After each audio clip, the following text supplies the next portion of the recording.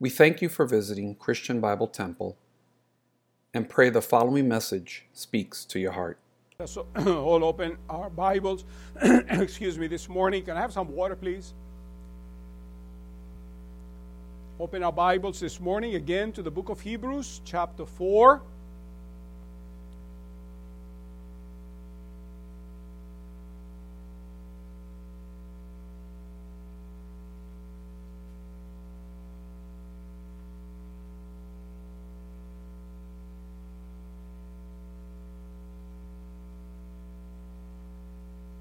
Let us begin reading again from verse 1, kind of reviewing what we covered last week.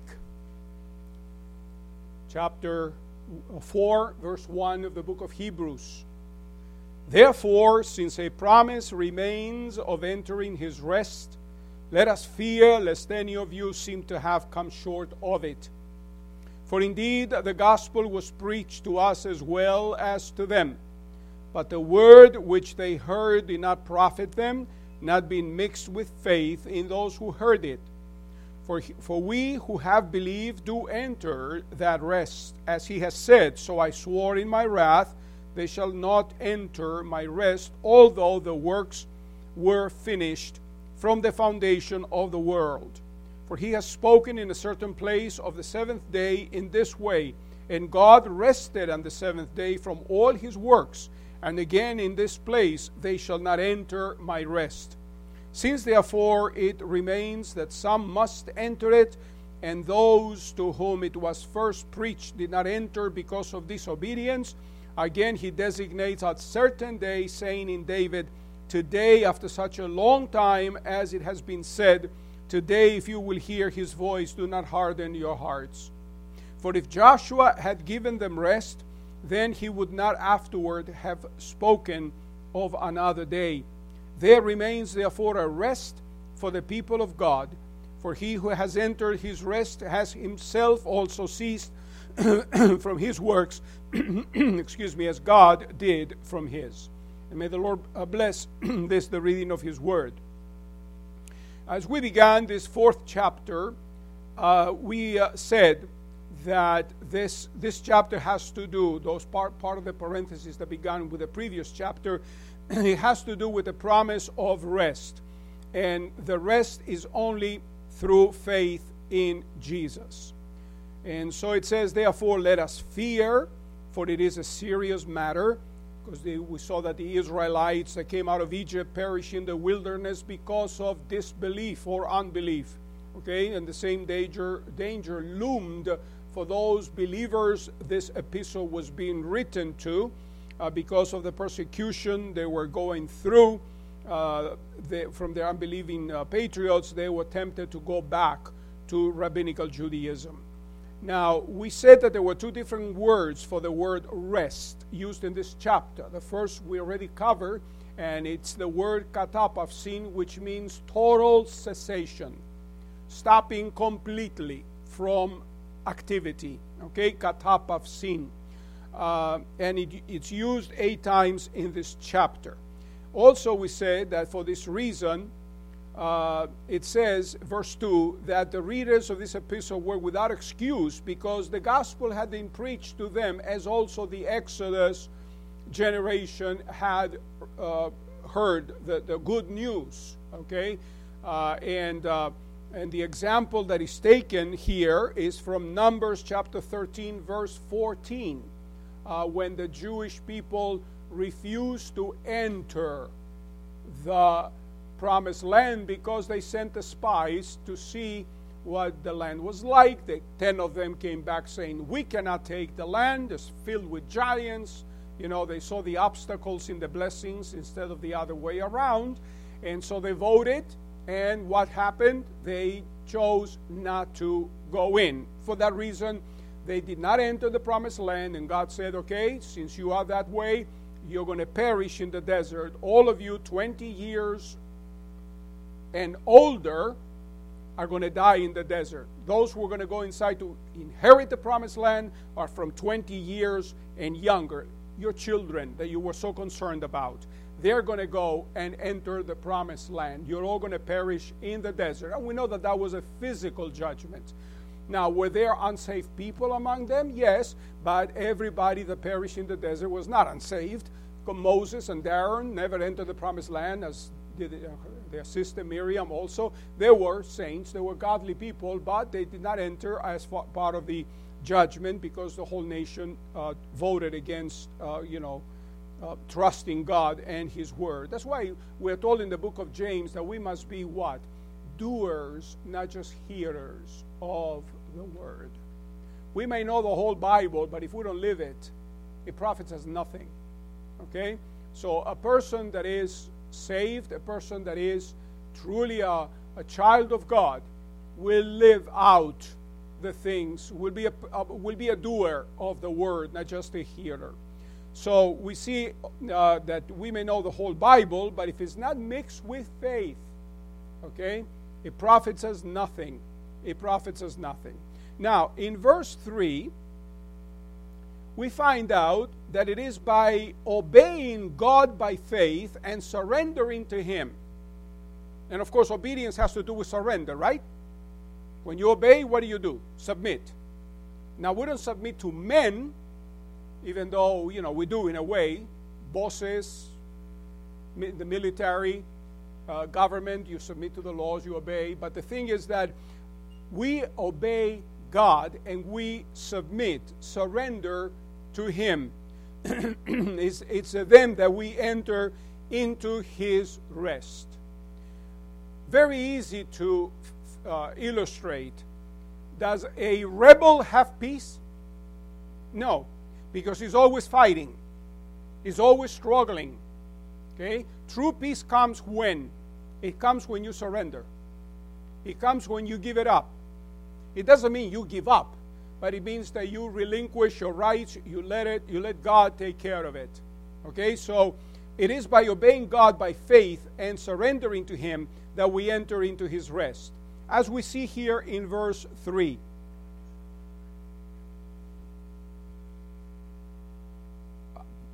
Please turn off your phones or put them in vibration so we don't have any more interruptions.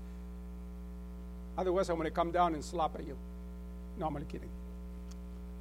In verse 3 it says, "For we who have believed do enter that rest.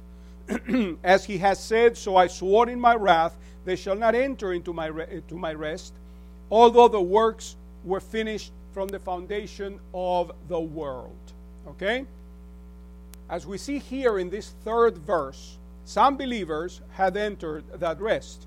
And this refers to the writer and his readers.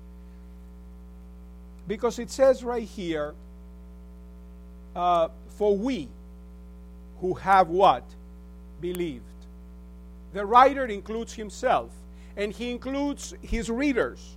He says, we have believed. We who have believed have entered into that rest. Okay? Then it says, we do enter that rest, and this applies to all of us as well today. Question, have you believed? Have you believed? Not only believed in the Lord, but believed the Lord. Right? Not only we believe in God, but we believe God. Have you? Well, if you have, if you believe in God, you have entered into the rest that He promises you. Okay? And one of the fruits of the Spirit is peace. You cannot have peace if you're not resting, right? And if you're not resting, you don't have peace.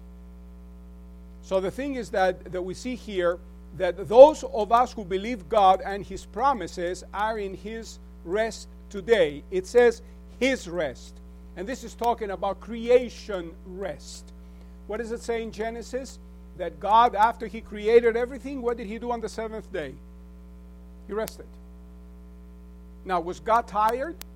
No, God doesn't get tired. But He rested means He paused. He stopped and contemplated everything He had created. And so we see here that God finished His work and rested. And this rest has been available since creation. The rest of creation is a quality of life that God enjoys. You see some people that only live to work. They only live to work. You should not live to work. You need to work to live. Amen? Some people live in the office, or they live in the business 7 days a week. The wonderful modern day saying, we're here 24/7, as if that were supposed to be something great. God rested the seventh day. And we see here that we who have believed are entering into the spiritual rest, unlike the Jews who failed to enter into that rest. And I'm talking about that generation he's talking about. Later on in chapter 4, verse 11, which we haven't come to yet, the writer will point out that many years later in Psalm 95, and we already were told by him, by the writer, that Psalm 95 was written by King David, right? And when did King David live? He lived 1,000 years before Christ. When did the Exodus happen? It happened almost 500 years before David. So after the people of Israel had left Egypt and finished their wanderings in the desert and entered the promised land, they enter into the rest, right? But then 500 years later, then God says, I swore that they shall not enter my rest. Still talking about the future, so it's not creation rest, it's not promised land rest that he's talking about, but he's talking about a future rest. So here we see that God said that the final facet of the rest was future and therefore still available.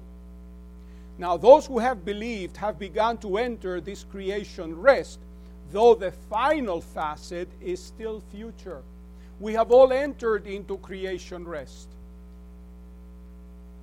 Amen? But there's another rest that God is talking about, and it's still future. It hasn't happened yet. That's the eternal rest. That's kingdom and heaven rest. And we haven't entered there yet. Okay? Now, we must continue to exercise faith in order to enjoy the spiritual rest promised to us by the Lord Jesus Christ. That's why he said, come unto me, all you who work and are heavy laden, and I will give you what? Rest. Learn of me, that am meek and lowly of heart, and you shall find rest unto your souls. For my yoke is easy, my burden is light. He promises rest in this life. We came into that rest when we got saved. We came into creation rest, but we also came into salvation rest. Because now in Christ we have peace. The peace that passes all understanding.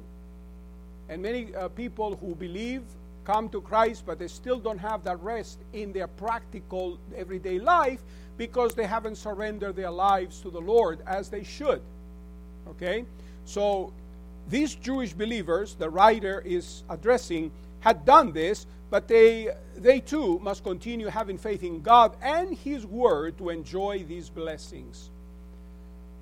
Then the writer quotes again Psalm 95:11 to point out that the Exodus generation did not enter the rest promised by God since creation, and to announce again a future rest, the rest of salvation. That's why it says there, so I swore in my wrath, they shall not enter my rest. That's quoting from Psalm 95:11. Although it says, the works were finished from the foundation of the world. Okay, it's talking about creation. Now, we come to verse 4 and verses 4 and 5. Let's review. This is a very difficult difficult portion of Scripture. A lot of people try from this to build a doctrine that you can lose your salvation. And that's nothing of the kind. That's why I am taking the time, in detail to show you, teach you this portion of Scripture so you might know it and not fall into that confusion. When somebody asks you a question, you know what to say. In verse 4 it says, for he has spoken in a certain place of the seventh day in this way, and God rested on the seventh day from all his works. What is the writer quoting here? He's quoting Genesis 2:2. after he created everything, it says there, God rested the seventh day. Okay? Rested the seventh day. And again, in verse 5, it says, in this place they shall not enter my rest, meaning Psalm 95. So, here he shows that a rest has already been prepared, and this is creation rest. From all his works points to the fact that God's work was completed just as the spiritual rest is the completed work of the Lord Jesus Christ. What did he say on the cross? It is what? Finished. Okay? When God finished all the work of creation, it was finished. When Christ finished the work of redemption, it was finished. Okay? And therefore, we believers today enjoy Christ's spiritual rest, but in glory, we shall enjoy it to the fullest, as well as creation rest to the fullest. For now, just as Israel failed to enter into the rest promised by God because of their unbelief, so we must also be careful not to fall into the same situation, and because of unbelief, we should fail to enjoy the spiritual blessings God has for us now. So many Christians miss out on the blessings because they are constantly worrying. They don't appropriate the promises God makes in His Word. That's why I tell you time and again, don't say you believe in God only. Say you believe God. When He speaks, you believe it because it is the truth. Okay? The Jewish believers of that day were in danger of this very thing, missing the blessings because of unbelief. So now we see that Israel also did not enter that rest because of unbelief. In chapter 4 again, now let's go to verse 6 and 7, verses 6 and 7. Since therefore it remains that some must enter it, that is the rest, and those to whom it was first preached did not enter because of disobedience, again he designates a certain day, saying in David, today, after such a long time, as it has been said, today, if you will hear his voice, do not harden your hearts. Again, what is he quoting? Psalm 95. Okay? Quoting Psalm 95. The writer continues the argument, pointing out that though the Exodus generation failed to enter this spiritual rest, symbolized by the Canaan rest. And I want you to know the land of Canaan, or the promised land, is not a picture of heaven. It's a picture of rest. Okay? There's a song that says, I'm bound for Canaan. We're already in Canaan. We're already in Christ. Canaan is a picture of the rest that God provides, of down here, blessings, not heaven. Okay? Now it says, there remains that some must enter it. For this reason, God designated another day when His invitation would be given. The rest was still available. And He proves it by quoting Psalm 95, as I said, but it must be entered by faith, unlike Israel, who failed because of their unbelief. So the generation that came from Egypt failed to enter the promised land because of unbelief. They did not believe God. And then, 1,500 years later, when the Messiah came, all their generations, throughout the generations, were saying, the Messiah is coming. When will He come? The Messiah is coming. The Messiah is coming. Well, He came, and what did they do? They rejected Him. They didn't believe in Him. Now they say, well, we want Him at all. The Messiah is coming someday. Why? Why would you want a Messiah? You already rejected Him. If there were another Messiah and He came, they would still reject Him. Not because they're Jews, but because they are sinners, just like us. The problem is not the race or nationality. The problem is unbelief, sin. Okay? And so the writer continues this argument. We now see that God designates a day, it says here. The word designates in the Greek is orizo, okay, which means to set a limit. And that's where we get the word horizon from. This word, orizo, horizon, means a limit. What is a horizon? It's a limit. Do you ever stand by the seashore and you see heaven and the ocean meet? That's the horizon. Does it mean that it ends there? No, but that means that that's as far as you can see. But it's a limit. For you, it's a limit. Okay? So he does this where? He designates a day. Where? In David, it says, attributing Psalm 95 to King David, as he earlier attributed it to the Holy Spirit in chapter 3, verse 7. In chapter 3, verse 7 says, the Holy Spirit says in another place. Now, that same place, he tells us it was David who wrote it. So, God is the author of the Bible, but he uses human agents to write it. The Holy Spirit inspired David to write Psalm 95. The writer is trying to encourage these believers to press onto this spiritual rest. That is to spiritual maturity. Okay? And through faith to enter into this life of spiritual rest. So, spiritual rest means what? Means maturity. Creation rest, I say at the beginning, the first rest we enter in is what? When you get saved, you enter into that rest. But spiritual rest happens when you grow spiritually. That's why I always insist, almost every Sunday I tell you the same thing. Read your Bible. Study it. Read Christian books that can help you. Do not be satisfied with a starvation diet. The only Bible you get is when you come here on Sunday. Even though you get a good message, I think, because if I don't give you a good message, I'll shoot myself. Okay? Right? No. But the thing is that most people are on a Sunday diet. That's all the Bible they take in. You need to read the Bible on your own every day. Study it. Take time for God. After all the time you have, He gave it to you. Yes? No? Yeah.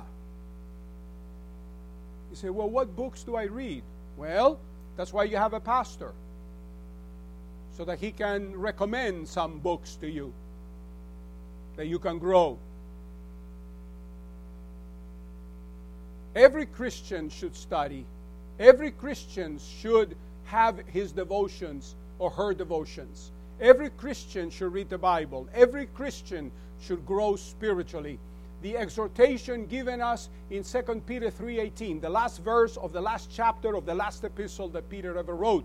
He says, but grow in the grace and in the knowledge of our Lord and Savior Jesus Christ. That is the last thing he said. And he knew he was going to die soon. Okay? So we need to listen. We need to listen. And by listening, I mean not just hear. You need to listen. You need to put in practice, obey what God says. Start reading the Scriptures. Studying the Scriptures. This week, I received my first Hebrew Bible. What a joy. I've already begun to read. I already made out the first verse of Genesis. You say, well, that's a big deal. Yes, it is. I can read it.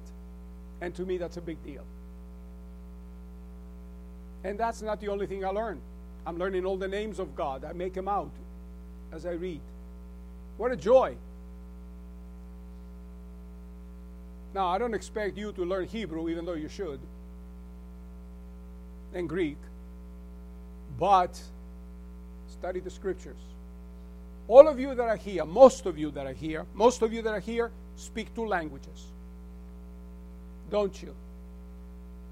I'm sure you've picked up a Spanish Bible or an English Bible. You'll be able to read them both. Yes?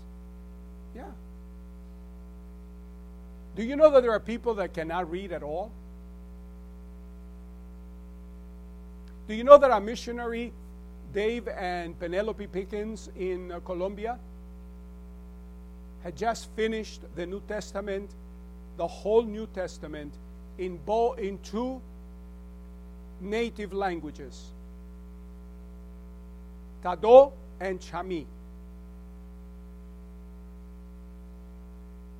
Do you know how many years they've been working at it to bring the Bible to those groups, small groups of people in the jungles of Colombia who do not speak Spanish, some of them, and they don't even know how to read? They had to create a language, an alphabet, before they were able to translate the Bible. And we have, I was looking yesterday in my bookcase, I have a whole shelf of Bibles. How many of us don't have more than one Bible in our homes? But it doesn't matter how many Bibles you have.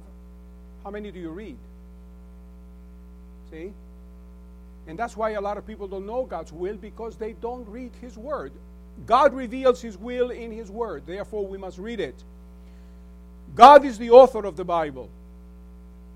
And the Holy Spirit, as I said before, inspired David to write Psalm 95. And the writer here is trying to encourage these believers to press on to the spiritual rest. That is, to spiritual maturity. You see, there's nothing new under the sun. The writer of Hebrews did it 2,000 years ago with those people. And I'm doing it with you today. Encouraging you. Read the Word of God. Grow. Be mature.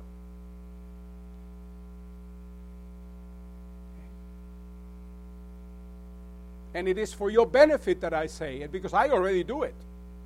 Been doing it for 46 years.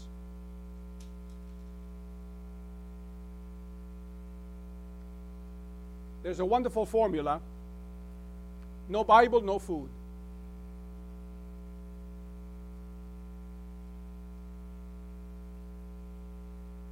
You say, what do we read? Okay, I'll tell you what you read. Begin with the book of Psalms. Read one psalm a day, and read one chapter a day, either from the New or the Old Testament. So I'll give you, since you need direction probably, a lot of you, read one psalm and read one chapter from the Gospel of John. How's that? Is that good enough? Yes?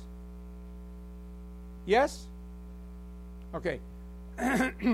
On this Mother's Day, how many of you will begin to read one psalm and one chapter from the Gospel of John? I want you to stand up. I'm going to... If you don't stand up, means you don't care about God, and you get out of here. I don't want you in this church. Yeah, because I'm wasting my time. You'd say, well, do or die? Absolutely do or die. How many times, how many years have I been saying this? Start reading, and you're promising God today that you're going to read one psalm and one chapter of John's Gospel. Say, what do we read after that? First finish John, and then we'll talk about it. Amen? This morning, I'll tell you what I read. I read one psalm. I read Psalm 146. And I read the 9th chapter of the book of 1 Samuel. And every month, I read something else. And when I finish the Psalms, when I get to Psalm 150, do you know what I do? I rewind. I start with Psalm 1 again. You may sit down. The book of Psalms is the most relational, personal book in the Bible. And every time you read it, you're going to see how fresh it is. And I've been doing it for 46 years, and I have yet to feel that the book of Psalms is tiresome. The Word of God is never tiresome. It's alive. And you need to read it, because that will change your life, will revolutionize your life. It'll make it so much better. How many of you want to have a better life? Well, if you want to have a better life, you need to start working at it. It doesn't happen by osmosis, and it doesn't happen automatically. Doesn't happen that way. Unfortunately. You got to work at it. Amen? So get at it. Get at it. Now, the word today is interesting here. Today, if you will hear His voice, do not harden your heart. Why is the word today important? Because we all have the tendency to put things off many times. Mañana. Tomorrow. Problem is, tomorrow never comes. Okay? But here we are told that an immediate response is most important. These believers had to respond at once, lest they missed the opportunities. This is very similar to the exhortation the Apostle Paul gives the Corinthian believers when he tells them, today is the day of salvation. Today is the accepted time. People who put it off usually never do it. And then they find themselves in hell. Now, I'm not saying you're going there, but I'm saying that mañana never comes. It's the devil's philosophy. Today is God's philosophy. Start doing it today. And in Ephesians, we're told, redeem the time because the days are evil. What does it mean to redeem? It means you buy back the time. Okay? Now is the accepted time. Now is the day of salvation. Certain opportunities are limited to a specific time and a specific place.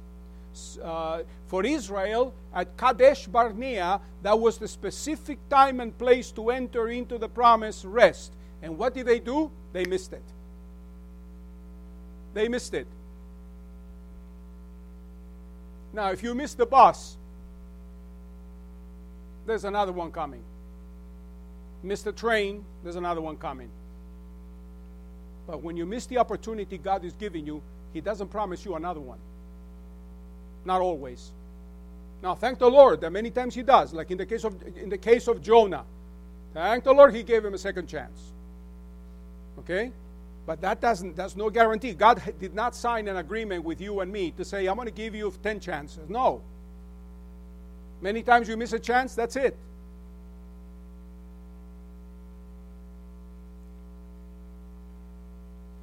For these Hebrew believers, 1,500 years later, the ones that the writer is writing to, for them, it was the time. At the moment he's writing to them the epistle here to the Hebrews, he says, now you have to do it. And do you know when he was writing to them? He was writing to them 1 or 2 years before the destruction of the temple in Jerusalem. And history tells us that these believers did it. And they left the city.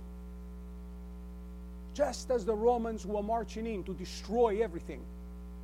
Destroy the temple. Destroy the city. And they went on the other side of the Jordan River. To what today is Jordan, the country of Jordan. And they hid there. And they were spared. Whereas all the unbelievers in the city and in the country, many of them perished, and 2 million were exiled, scattered throughout the whole world to this day.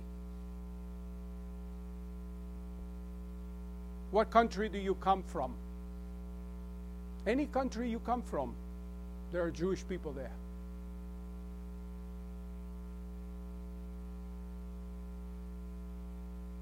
God doesn't fool around. Okay? So I think it behooves us to listen to what he says. For this reason, the writer presses them to make the right decision once for all, to go on to spiritual maturity before it was too late. And the same is true for us today. The Lord urges us to make the right decisions both in our physical as well as in our spiritual life. Wrong decisions bring about wrong consequences. Right decisions bring about right consequences. Whatever you sow, you reap. Okay? There are no two ways about it. Israel suffered physical death because of a wrong decision. They did not enter the promised land.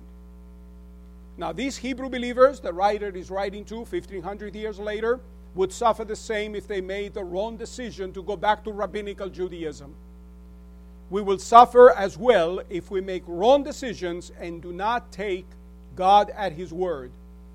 That's why it says, after such a long time, refers to the time between Joshua and David. Joshua was the one that led the people of Israel into the promised land.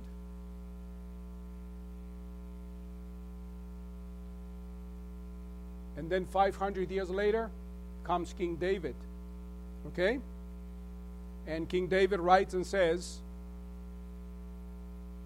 today, if you hear his voice, do not harden your hearts. Okay? Lest you do not enter into his rest. Now we come to another point here. In verse 8. It says, for if Joshua had given them rest, then he would not afterward have spoken of another day. There remains therefore a rest for the people of God, for he who has entered his rest has himself also ceased from his work as God did from his. What do we see in this section of Scripture? Remember when we began the epistle to the Hebrews, we said that Jesus is better than the prophets? We said Jesus is better than Moses. Jesus is better than the angels. Jesus is better than the Levitical law. Well, over here we see in these verses 8 through 10 that Christ is superior to Joshua. Okay? Joshua is mentioned here to illustrate that the present offer given again through David is still valid, because Joshua did not bring Israel into the true spiritual rest. That is, into spiritual maturity. Joshua did lead the people into Canaan, but Canaan rest was not the rest God had planned for his people.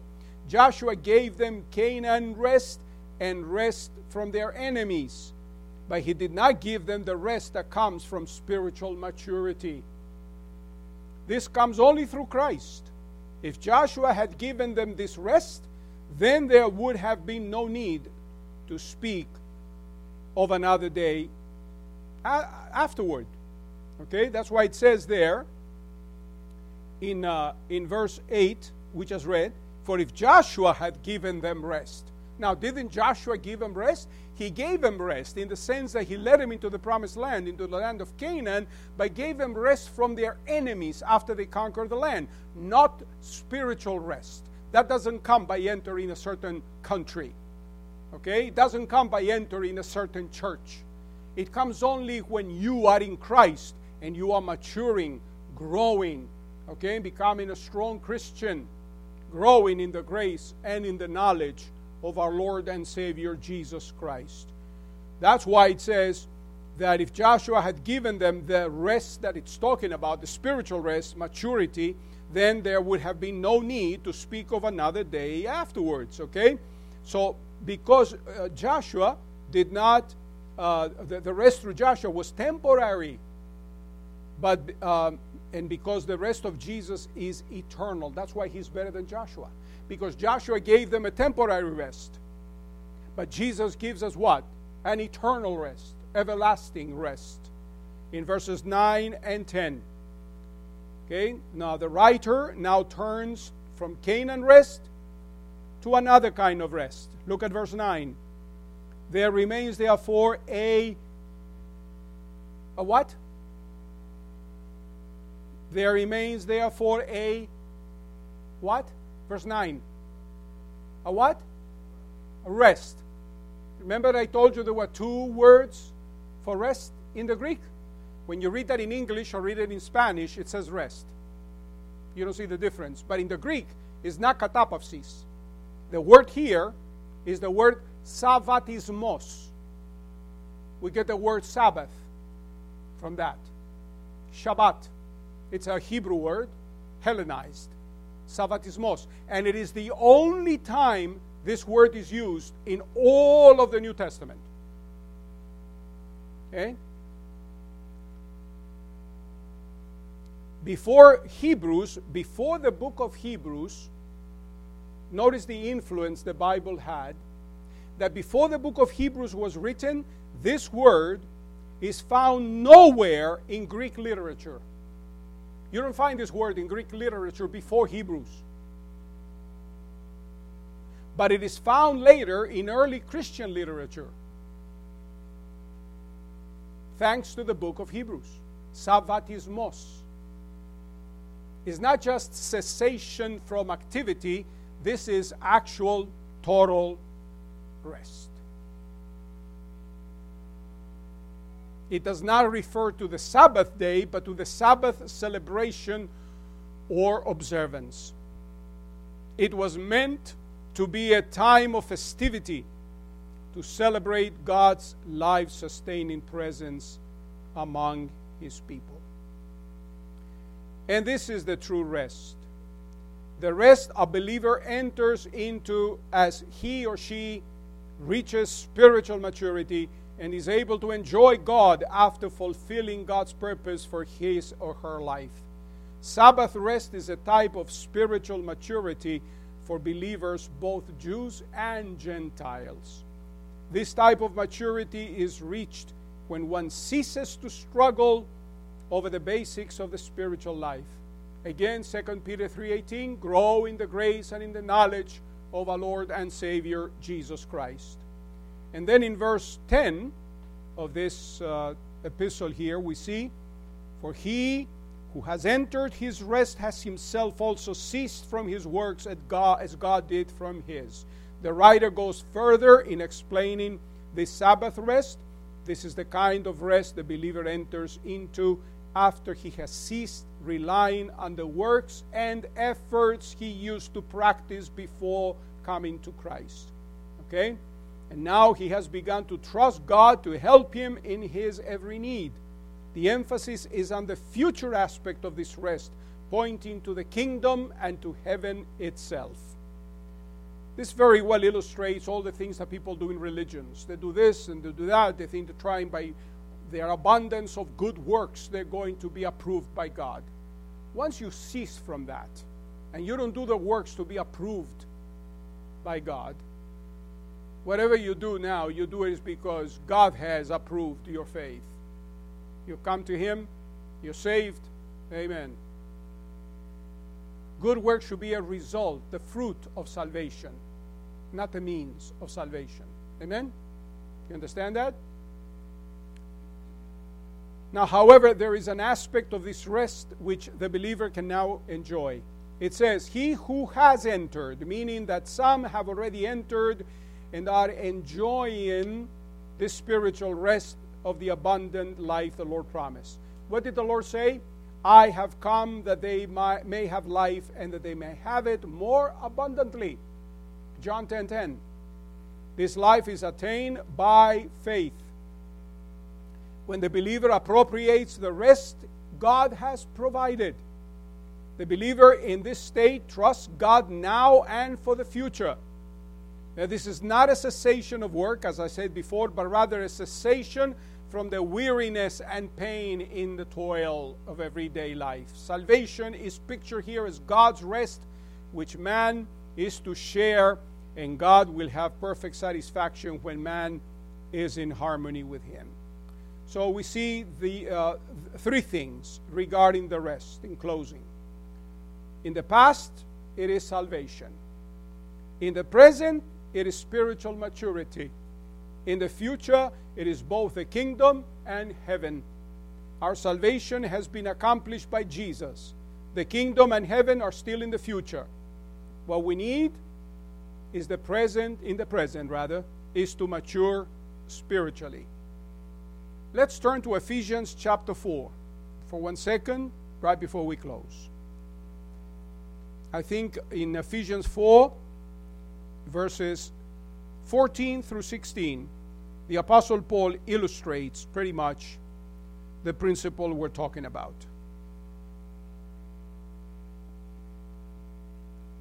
Notice what it says here.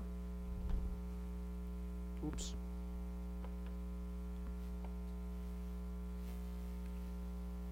Let's start from verse 11, so we get into the whole thought. Ephesians 4:11 it says, "And he himself," meaning the Lord, "gave some to be apostles, some prophets, some evangelists, and some pastor teachers." Who gave those to the church? Who? Who gave them?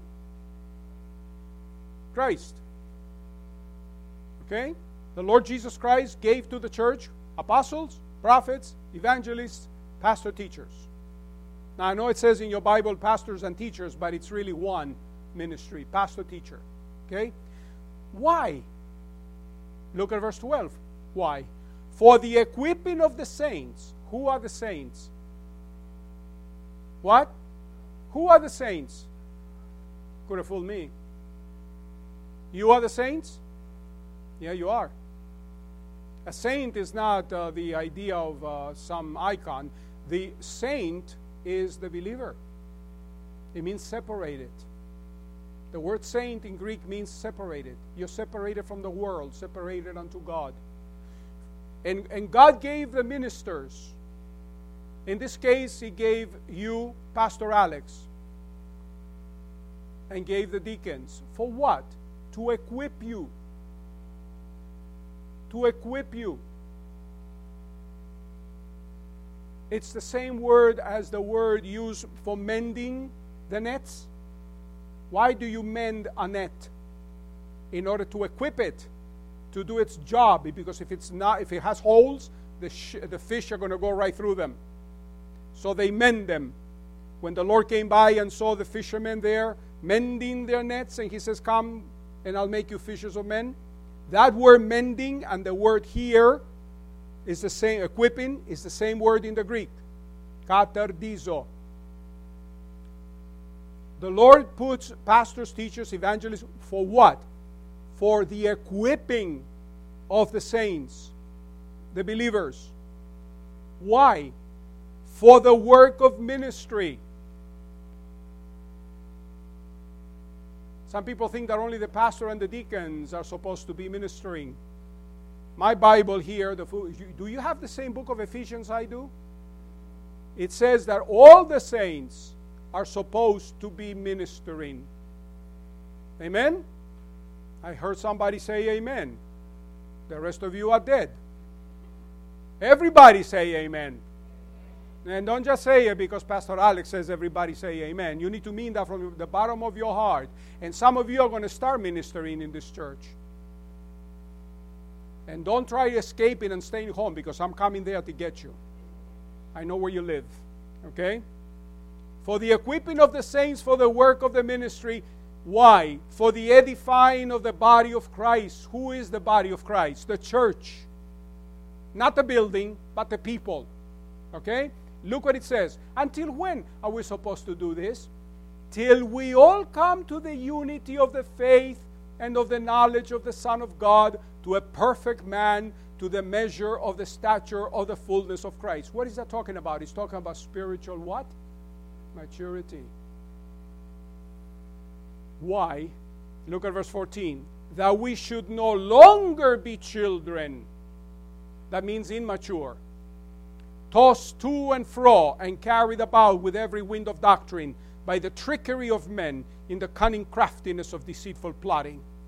But speaking the truth in love may grow up in all things into Him who is the head, Christ, from whom the whole body, joined and knit together by what every joint supplies, according to the effective working by which every part does its share, causes growth of the body for the edifying of itself in love. In other words, to make it simpler, God placed certain men and women in church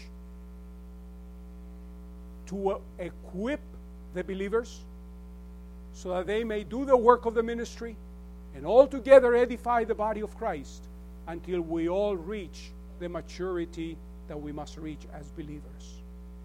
And he gives the illustration of a body, physical body, anatomical body. And just like your body needs to be connected, because any member of your body that is disconnected, what happens? Gangrene sets in, and then they have to amputate it, right?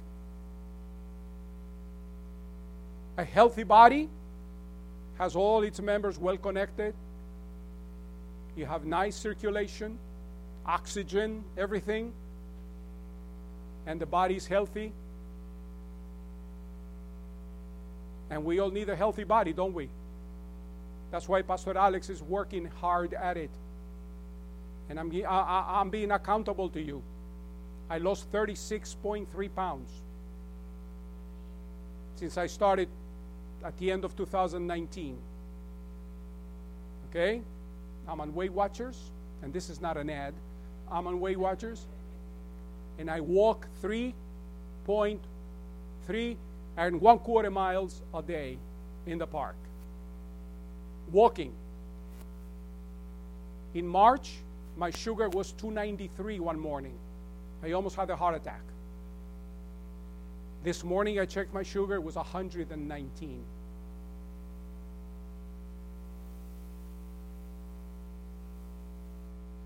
Last night or 2 nights before, I checked my sugar, it was 88.